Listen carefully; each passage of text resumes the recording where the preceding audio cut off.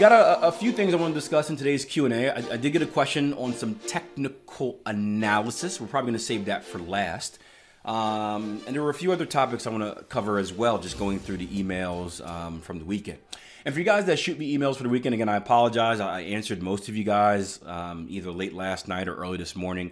Again, I try to be pretty responsive to email. It was just one of those weekends where, again, I was just out of town the entire weekend. And then when I did get home, I spent time with the family. So I apologize for being late. I'm usually pretty quick to respond, but hopefully you understand. But an email I got recently was from a trader who was testing advanced pattern formations. And he shot me a pretty cool video and had a pretty good question I think many of you guys will relate to as well. And it was, am I using too many filters? Has anyone else ever had that kind of question where you're going through a strategy, maybe not specifically advanced pattern formations, but you're going through a strategy and you're adding this, you're adding that, and you're adding this, and you're like, is this too much? Is this too many ingredients, right? It's kind of like my wife's cooking. Like she cooks and she throws every single spice on the meal. It tastes delicious though, but it's like every single spice, like, is it too much? Right? Naomi says, no, I think I do have enough. But so the trader shot me a video and he says, here's a look at what I have. And there were a few filters in there. One was a definition of the X leg. There was an RSI filter to, I guess, quantify a valid X leg, which is, and the trader admitted, he's like, it doesn't really work on everything, but it's helpful in me being consistent with identifying valid X legs. And, who's going to complain about that? If it helps someone be consistent with their analysis, I'm all for it. But then the trader went into some more filters. There was some overbought, oversold stuff. And there was some day of the week, time of the week, long versus short, meaning not only can I only trade, this specific pair for this specific hours, but I can only take long positions during this specific time. I can only take short positions during this specific time. And all of the pairs were unique. So imagine, I think it was a 6-pair portfolio he was testing, with each of them having all these unique variables. And he started getting to the point where he said, I feel like this may be too much.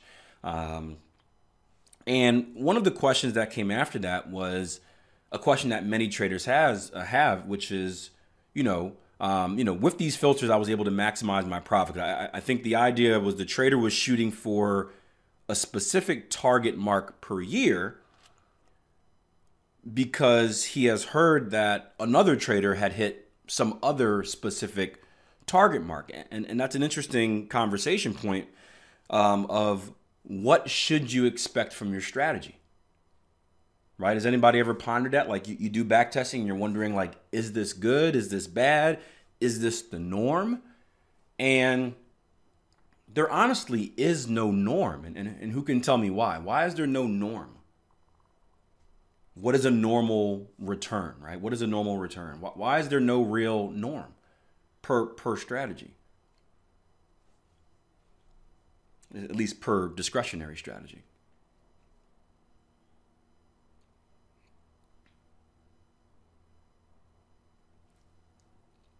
Naomi says everyone gets different results. Sid says it's all about the personal trader and how they see it because everyone will execute it differently. Yeah, and there are many variables. Even if traders are trading the exact same rules, right? Even if Sid and Naomi are trading the exact same rules for Gartley's and bat patterns, for example, they're all going to interpret price differently. They can both have 100 trades. It could be over the exact same time period.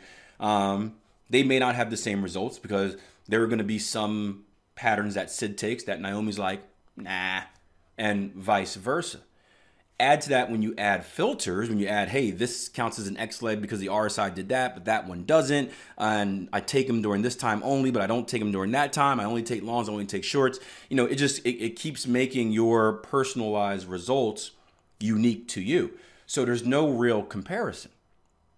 And yeah, and you can go, Ray said everyone has different personal risk appetite as well. You can go on with where are you taking targets, where are you taking stops, all that makes a difference, right? Someone that takes a larger stop loss, they may lose more per trade, they may stay in more winning trades. There's so many moving parts. So the way to figure out the norm, because I can't answer this question for you. I can't tell you what the norm is. And I know many of you guys, look for that. Which tell me what I should get. I don't know. I've never tested the way that you're testing it. I've never taken your eyes out, inserted them in my head, and looked at the markets the same way you have. We're different. The easiest way, or the best way to find the norm is to look at what your strategy is producing across the pairs that you've tested. That would be the norm, the mean, right? If you've tested 10 pairs, right? And you've got, there's probably going to be some outliers. There may be the pound dollar, stupid pair, that loses a million pips. There may be the euro dollar that makes a million pips, right? Those are going to be outliers. You can't expect everything to lose. You can't expect everything to win.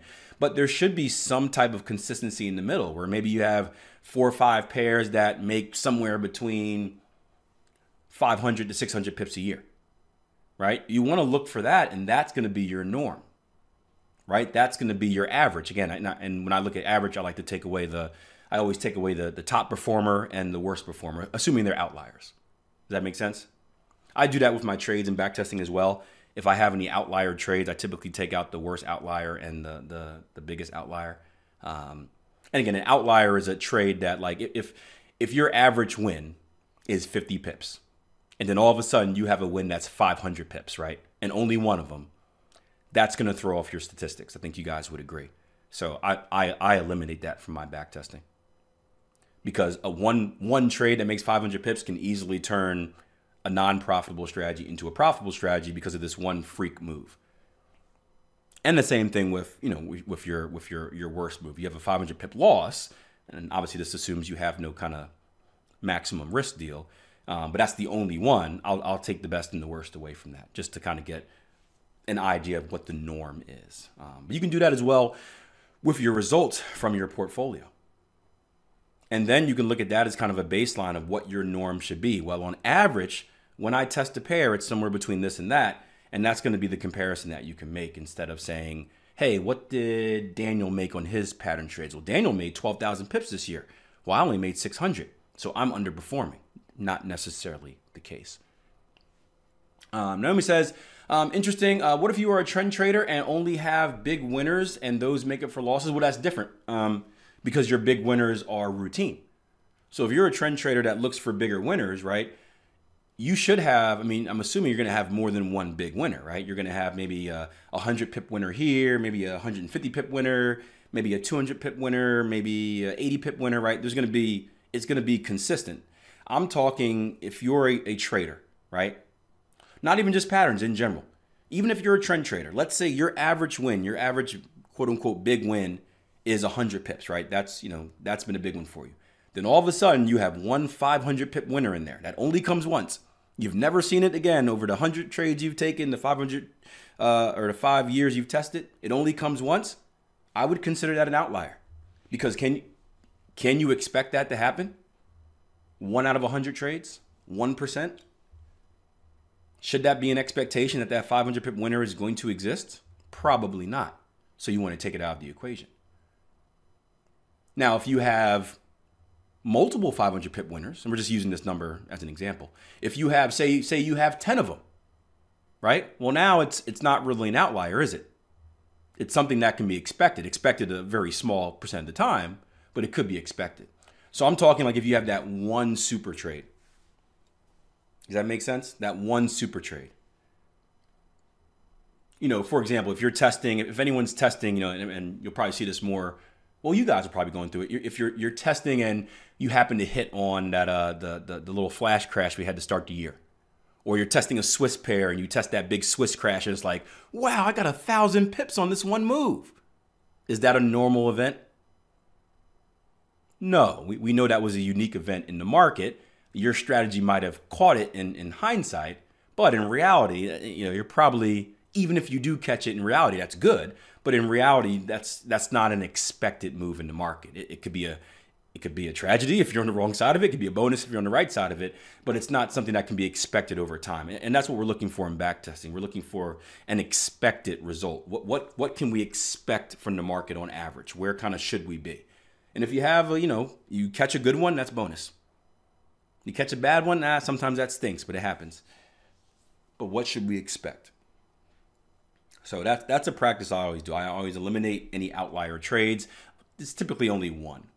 I'll eliminate my biggest and my biggest loss, my biggest win, assuming they're drastically different from what my average is. Like if my biggest loss is 25 pips and my average loss is 20 pips, then no, I don't eliminate that. But I'm talking like, a 200 pip loss when my average loss is like 20, something like that. So, wanted to talk about that. That was an interesting conversation I had.